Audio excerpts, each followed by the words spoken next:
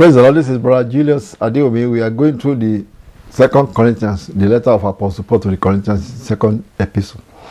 Now we have reached chapter 12 and we're close to the end of chapter 12. Where Apostle Paul in chapter 12 was boasting of himself. He said that he was doing it because he was doing it foolishly because he knew that, like the book of Proverbs said, let another man praise you and not your own lips. He knew that one. That's the words of the wise. He said that these people are gone in the wrong direction, thinking it was this, it was that. He was not as great as some other apostles that came by. So he wanted to boast of himself. So that's what chapter 12 of 2 Corinthians was talking about, where he talked about all the sufferings that he has suffered for the gospel. He said that is the certificate that showed that he was serving Christ. Because Christ said that when you are persecuted for righteousness' sake, you are now in the class of prophets. He also went further and talk about revelations and dreams God has showed to him visions. He said, I know somebody. He said, I will not boast of myself. He said, I know somebody that knows something. That's why he said chapter 12. That because in the world we say, if you know some great people, then you must be important also. So he said, well, I won't boast of myself, but I know somebody that knows something. Okay, so that's why he said, I know somebody that has ascended up to the third heaven that had unspeakable words. People say, hey, what's that unspeakable words? He said, no, I won't tell you. Praise God. But see, that's what he says. I won't glory about myself. I'll glory about people like that I know. So if you know some great people, you must be important also.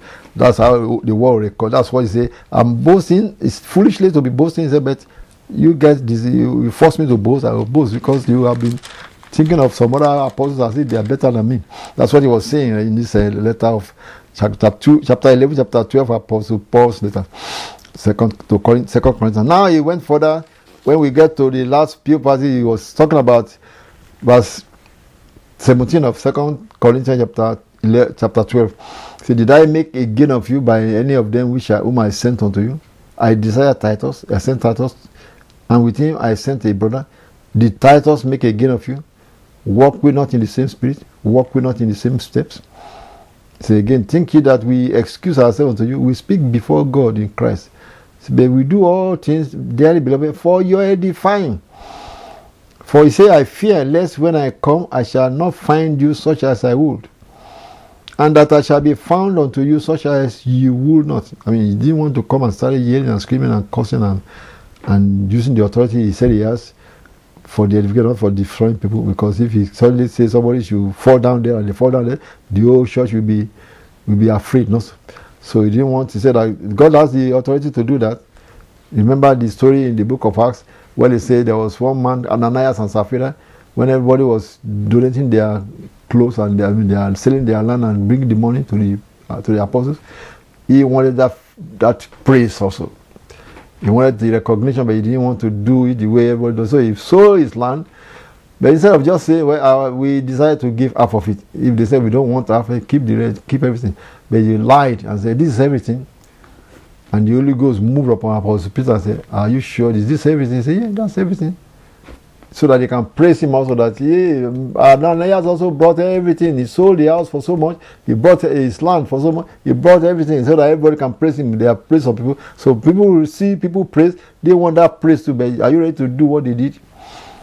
Honestly. So that was what happened. Ananias fell down there when Apostle Peter, Holy Ghost speaking through a mouth of Apostle Peter, said, you have not lied unto me, you have lied unto God.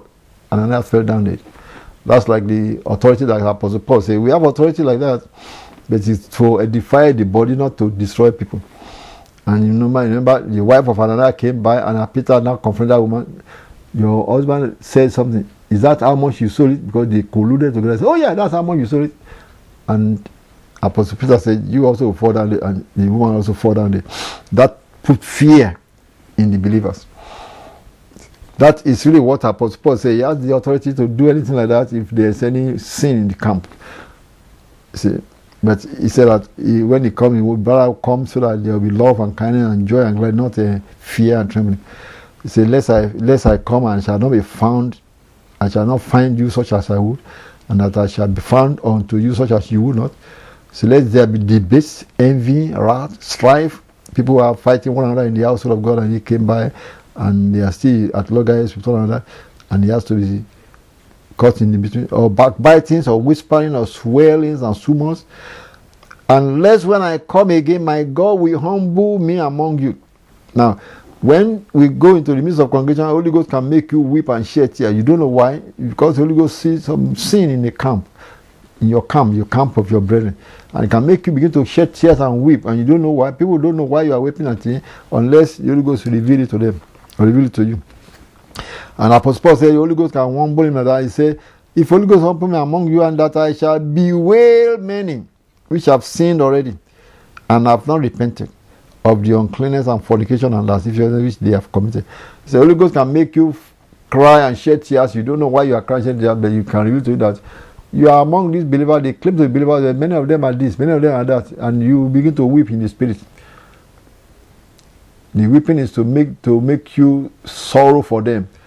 That has happened many times in our lives. We sorrow for the people that we don't know why, we don't know the secret of what they are doing secretly, but the Holy Ghost can reveal it if He wants to, but it may just make you be sorrowful for them, because they think they are on their right path, but they are on their way to hell. But if you are sorrowful, you may have to pray with sincerity of heart for God to have mercy upon them. Now let's go to the last chapter, chapter 13. So Apostle Paul was saying, God will make him to humble himself, to bewail many that have sinned and have not repented. Because the body of Christ should not be living in sin. You should have repented. If you fall into offense, cry unto God immediately, because your spirit will convict you.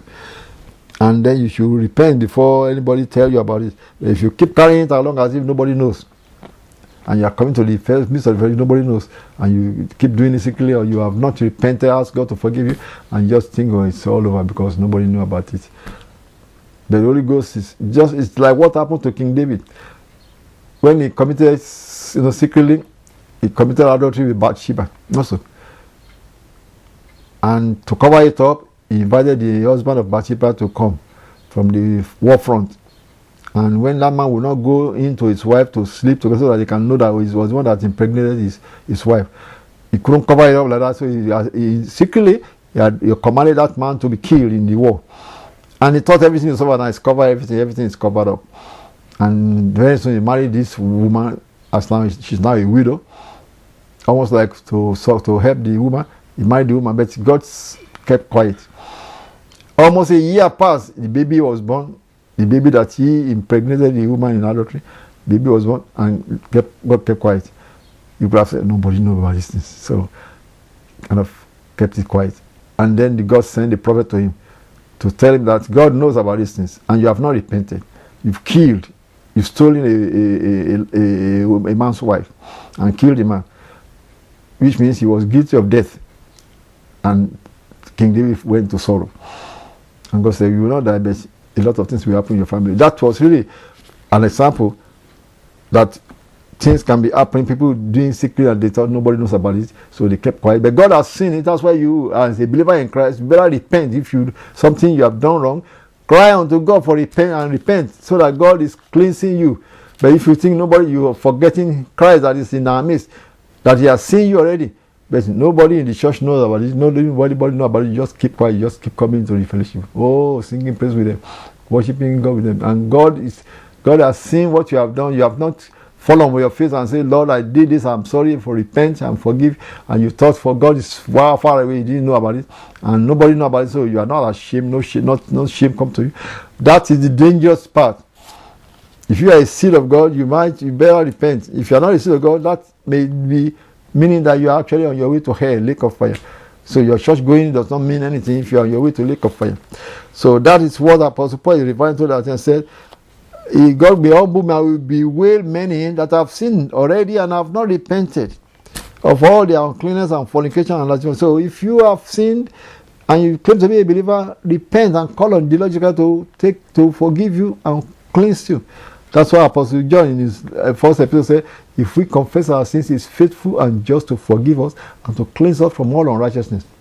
So don't think, since nobody knew about these things you have done secretly, so you forget about it as if time will erase it. Time does not erase until you cry unto God and ask for forgiveness. If you are a believer indeed, you better cry unto God, let it be forgiven you.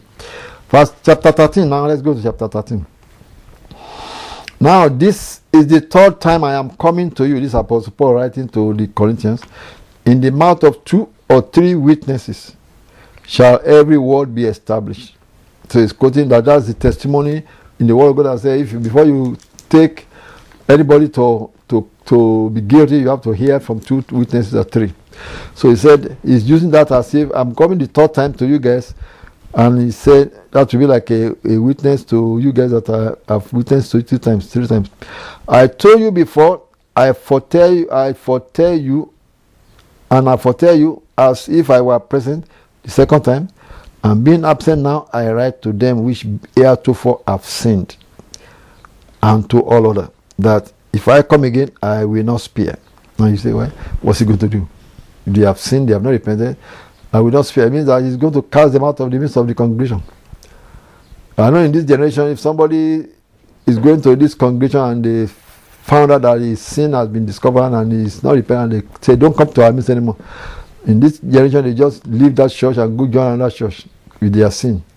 Because they don't announce it, the church they join may not know that they were carrying some baggages of sin, unless the church is spiritual themselves.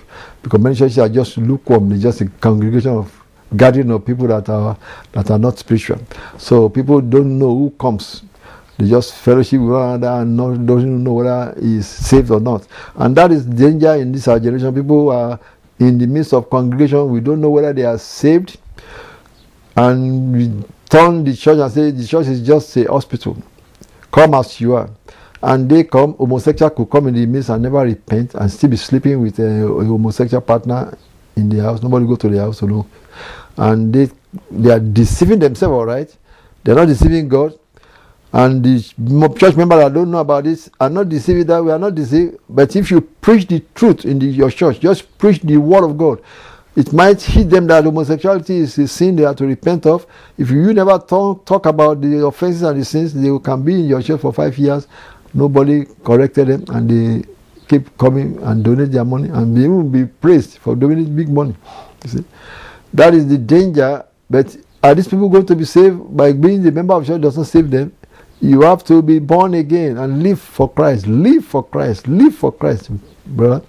So very important that so if we are going to be a body of believers, we better be the true body of believers. If somebody just come to join the church, it shouldn't be as so be some don't just you do Bible breaking of bread and you say anybody can come to break bread. No, I don't agree with that. It's the breaking of bread is for the body of Christ, the true believers. So when you have Sunday service where everybody is gathered, both sinners are invited, and they are hearing the word, and those who have committed their life to Christ, when there's a time for breaking of bread, they are the true believers, disciples that have been breaking bread, because you are remembering the Lord's death until He come. And it's so bad. That's why the breaking of bread is to be an ordinance that will heal our body and cleanse us. So examine yourself, cleanse yourself from all righteousness. So that's not the time when you say, well, any visitor that is not a believer, you're not even sure whether they are believers or not, but they see you eating bread and they want to eat bread too. Unless you discern that, you are not doing it right. That's what I say. You're not doing it right. For example, I can be a visitor in a church. If I go and visit a particular church, they do not know me much, but I know I'm a saved person, and I may be a stranger to them, but I am committed to Christ. And if they are also committed to Christ, and they say anybody that wants to break bread, wait after the church, and I want to break bread with them, I can break bread with them. Someone said, but you are a stranger. What should they allow you? Well, if I say I want to be I have the right to ask me, are you born again? If I have introduced myself as a born again believer and so on and so forth, then we are brothers. So I'm no more a stranger. But I'm talking about people that just walk in the city, you know they are unbelievers, and you know they have not been born again, and then you say, well, just come and eat the bread. No, you shouldn't come and eat the bread. But if he give his life to Christ on that church service on that day, and you say you invite people to come to Christ, and he came forward among them, and he was laid down upon, he prayed the silence prayer, then he's born again. We believe he's born again, even though that was the first time of being a visitor in your church, and he has confessed Christ as we say sinner's prayer. Then we accept him as born again. Then if we say everybody that wants to receive the breaking of bread, wait behind, he can wait behind. Fine. And our children that are being raised in the way of the Lord also can wait behind and partake of the breaking of bread. But if that's not the case, just a stranger that is just coming in to visit, and he saw people eating bread, you partake of bread. To name. But if you organize it right and tell the people that don't eat these things unless you have committed your life to Christ, then he's committed. He is hearing that and he make up his mind to still eat it. Then he's confessing that he wants to commit his life to Christ, or he has committed to Christ. So because that's between him and the Lord. Because the Bible, Apostle Paul said, you don't want to eat condemnation to yourself if you partake of the body and blood of Christ, the body and blood of Christ unworthily. So anyone that is a stranger that does not know what they are doing, just want to eat that bread, they should announce that 1 Corinthians chapter 11 to him, that don't eat this meat unworthily unless you have committed your life to Christ. And if he has and he partake of it, then it is between him and the Lord. So it's not a problem. But some churches say, well, it's okay to just invite. No, we have to do it right. If we are going to get the right thing, want you to bless us, we have to do it right. God bless you. Now let's continue in 1 Corinthians, 2 Corinthians. We are reading chapter 13. And here is verse 2 that we are reading. Apostle Paul said, I told you before and foretell you as if I were present the second time, and being absent now I write to them which heretofore have sinned, and to all others that if I come again, I will not spare. I say, what's he going to do? He's going to cast them out of the church, out of his congregation. Since you seek a proof of Christ speaking in me, which to you word is not weak, but is mighty in you. For though he was crucified through weakness, yet he lived by the power of God. For we also are weak in him, but we shall live with him by the power of God toward you. Examine yourself. Now is exhorting the Corinthians. Examine yourselves whether ye be in the faith. Individually, you examine yourself, the way you are conducting your life. Are you in the faith? Is that the way Christ expected to walk? The Apostle Paul has laid down, this is the way of believers in the Gentile church. Examine yourself whether ye be in the faith. Prove your own selves. Know ye not your own selves how that Jesus Christ is in you, except ye be reprobates? He said Christ is in us. So you should be able to prove yourself by searching the scriptures and say, this is what the Lord expected from us. The Bible, the Word of God, is a mirror for which to search our hearts and see that we are walking uprightly the way the Lord wants us to walk. So unless you are reprobates, reprobate means they don't have Christ in them. Say, but I trust that ye shall know that we are not reprobates. Now I pray to God that ye do no evil, not that we should appear approved, but that ye should do that which is honest, though we be as reprobates. For we can do nothing against the truth, but for the truth. For we are glad when we are weak and ye are strong, and this also we wish, even your perfection. Therefore, I write these things, being absent, lest being present I should use sharpness, according to the power which the Lord has given me to edification and not to destruction. This is the second time he's saying this. He said he could use sharpness. If when you come to their midst, sharpness means authoritative word instead of kind and loving and gentle word. An authoritative word will make somebody to tremble. When Apostle Peter told Ananias and said, Thou hast not lied unto me, you have lied unto God. Ananias fell down dead. Now, when Apostle Peter was now to face Ananias' wife Sapphira, he was not saying that same tone. He said, did you guys did that? Did you sell the same amount? He said, yeah, she has also lied. Now, Apostle Peter was the one that pronounced the judgment upon Sapphira, the wife. He said, well, you both have collided to deceive the Holy Ghost, or to tell that to the Holy Ghost. Those that buried your husband have just come back and they are going to take you out also. And the woman fell down dead because she didn't even know about her husband has been dead also. So that is the authority Apostle Paul is saying, that God have authority in his household for edification, not to be destroying people, but it can be used for judgment, because he has authority to say, cast this place, deliver this man unto Satan. And in this same time, I'm giving some correction to some people and say, be careful. God allowed some ministers to have spiritual rod. And what's this spiritual rod? I remember the Lord appeared to me in a vision many years when he was sending me out. When the Lord was sending me out, I was on a 3-day fast in University of Ife. And on the end of that 3-day fast, and I was coming down, the Holy Ghost spoke to me and said, pick a rod in your hand. And I just took a stick, physical stick, in the jungle and brought it with me. And I was using like a walking stick on campus. People thought I was weird, like weird, and like a whole prophet holding a walking stick. Because the Holy Ghost said, pick a rod in your hand as coming out of that mountain on that day. But you see, that was symbolizing what he showed to me in the vision. In the vision later, it showed to me where I was in the vision. Lord said, pick up this rod in the vision. And I pick up that rod. That's the spiritual rod. The physical one that I took on the mountain was symbolizing to me physically that he was giving me a spiritual rod in the vision. And that spiritual rod I've given, if you have read some of my book, you will see the testimony of holding that spiritual rod that did some signs and wonders that Lord God wanted me to know. And I have been in visions where some spirits wanted to wrestle that spiritual rod away from my hand because they knew what it meant. They knew the authority that spiritual rod I was holding in my hand in the spirit, what it meant. So they wanted to take it away from me and they couldn't because it was God that gave it to me in that vision. And I've been in a vision where I was falling sick, and then I was in the vision where I took my spiritual rod and a bird is in the spirit. A bird in the spirit run away, and I followed that bird in the spirit and whipped the bird with that spiritual rod, and the bird was smitten. So that was what the Lord was showing, that he has given rod to me to judge some satanic spirits. That is for my ministry, of course. Now, the Lord has given us spiritual rod like that to specific ministries. And that is what Apostle Paul say. He has authority. Is for edifying the body of Christ, not for judging the believers. Is for driving demons out, or satanic spirits that wanted to resist the authority of the word of God. You drive them out by the rod of the Son of God. The rod of the Lord Jesus Christ that we have in our hand is making Saturday. We shall judge the world with a rod of iron. Is also an example of that.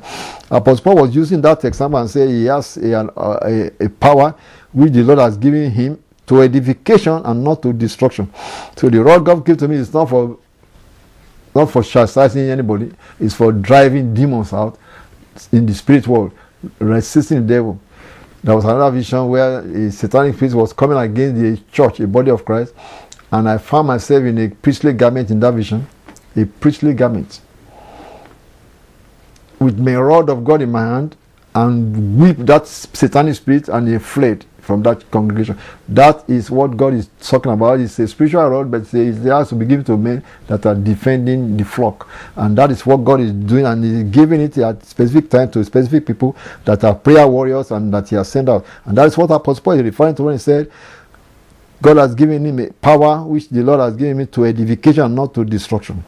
For the body of Christ is for edification. That's why He gave us more knowledge to be able to exhort, teach, correct in the body of Christ. But the rod is for driving satanic spirits that we try to confront the congregation, that we try to hinder the congregation, that we try to hinder the body of Christ. And the rod will come in the spirit and beat that devil away. And that is what Apostle Paul is alluding to also here. And he went further in verse 11, and he's going to wrap up his letter. Finally, brethren, farewell. Be perfect, be of good comfort, be of one mind, live in peace, and the God of love and peace shall be with you. Now look at that. After he has spoken all the chapter 12, chapter 13, chapter 11, as if he was hungry, as if he was, and now he's talking softly at the end. You say, well, this last part, does that overrule or erase everything he has spoken in chapter 11, chapter 12 of his boasting, of his bragging, and say, no, it's just after he spoke and wrote in powerful words, then he come back and wrote in gentle words, because it's like a father to his children.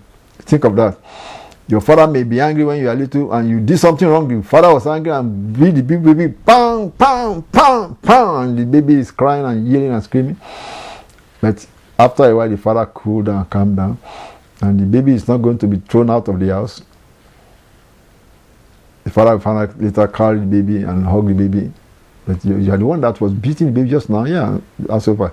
The baby has learned his lesson, and now the baby is now comforted. The baby is back in father's arm. That is really an example of what you see in Apostle Paul's letter.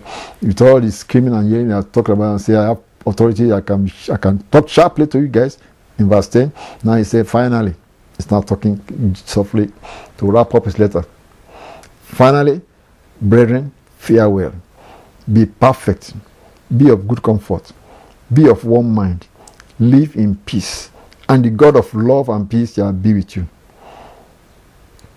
Greet one another with an holy kiss. Now, the apostles in the old time, they always say that, greet one another with an holy kiss. What is an holy kiss? Well, a kiss. Well, just as whatever it is you show love for not that you should put your tongue in somebody else's tongue or kiss, unless it's your wife, of course, or your spouse. But it's a holy kiss is just sometimes you kiss one another in the cheek. In every country they do different ways, but it's a sign of loving one another. Kiss one another with an holy kiss, whether you just hug or just blow kisses, is what they do in that generation to show that they are in love with one another. We love one another. We love the Lord Jesus Christ. We are one body in Christ. We are together in this thing. Verse 30 says, all the saints salute you. Who are the saints? All the believers around Apostle Paul. But on the other side, where he was writing the letter, said they are saluting you guys on the other side. The grace of the Lord Jesus Christ and the love of God and the communion of the Holy Ghost be with you all. Amen. Now that last verse is what many churches use to wrap up their sermon. Or in our church, we sometimes use it and say, the grace of our Lord Jesus Christ, the love of God, the communion of the Holy Ghost be with us now and forevermore. Amen. Which is like a prayer for everybody. And that is how he wrap up this 2 Corinthians chapter 13. Now let me put some in the last few Bible verses. Let's point to some key verses in this book that we can refresh our mind in. In 2 Corinthians chapter 3 verse 8, Apostle Paul mentioned the fact that we are to change from glory unto glory. Don't ever forget that. 2 Corinthians chapter 3 verse 18, not verse 8, verse 18. And when we are at that chapter 3, we mentioned that we are changing from glory unto glory, because we are to come to the image of the Son of God.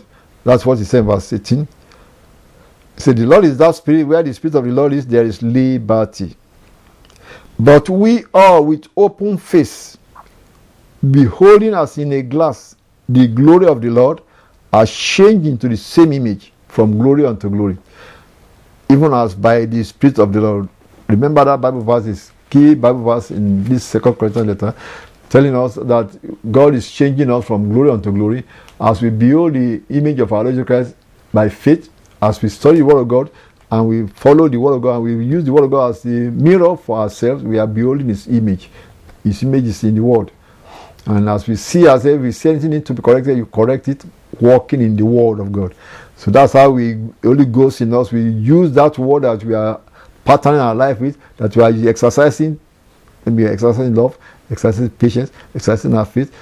Holy Ghost is using that Word we are using to form ourselves. He will make it to change us from glory unto glory until we become like Him. That is the image of the Son of God. Because that was what is the plan of God, is for us to become like Christ Jesus. And in summary, this is what Apostle Paul also mentioned in the book of Ephesians chapter 4, when he said God puts all these ministries in the body of Christ for the perfecting of the saints, for the work of the ministry, and for the edifying of the body of Christ, till we all, that's in Ephesians chapter 4, verse 11, 12, and 13. Verse I said, He put all these ministries in the body of Christ to perfect us, till we all come in the unity of the faith and of the knowledge of the Son of God, unto a perfect man, unto the measure of the stature of the fullness of Christ. So I pray that the Lord will make you to understand that everything we are teaching is to bring you to that perfection of the fullness of Christ. And that is the end of the 2 Corinthians. God bless you. Amen.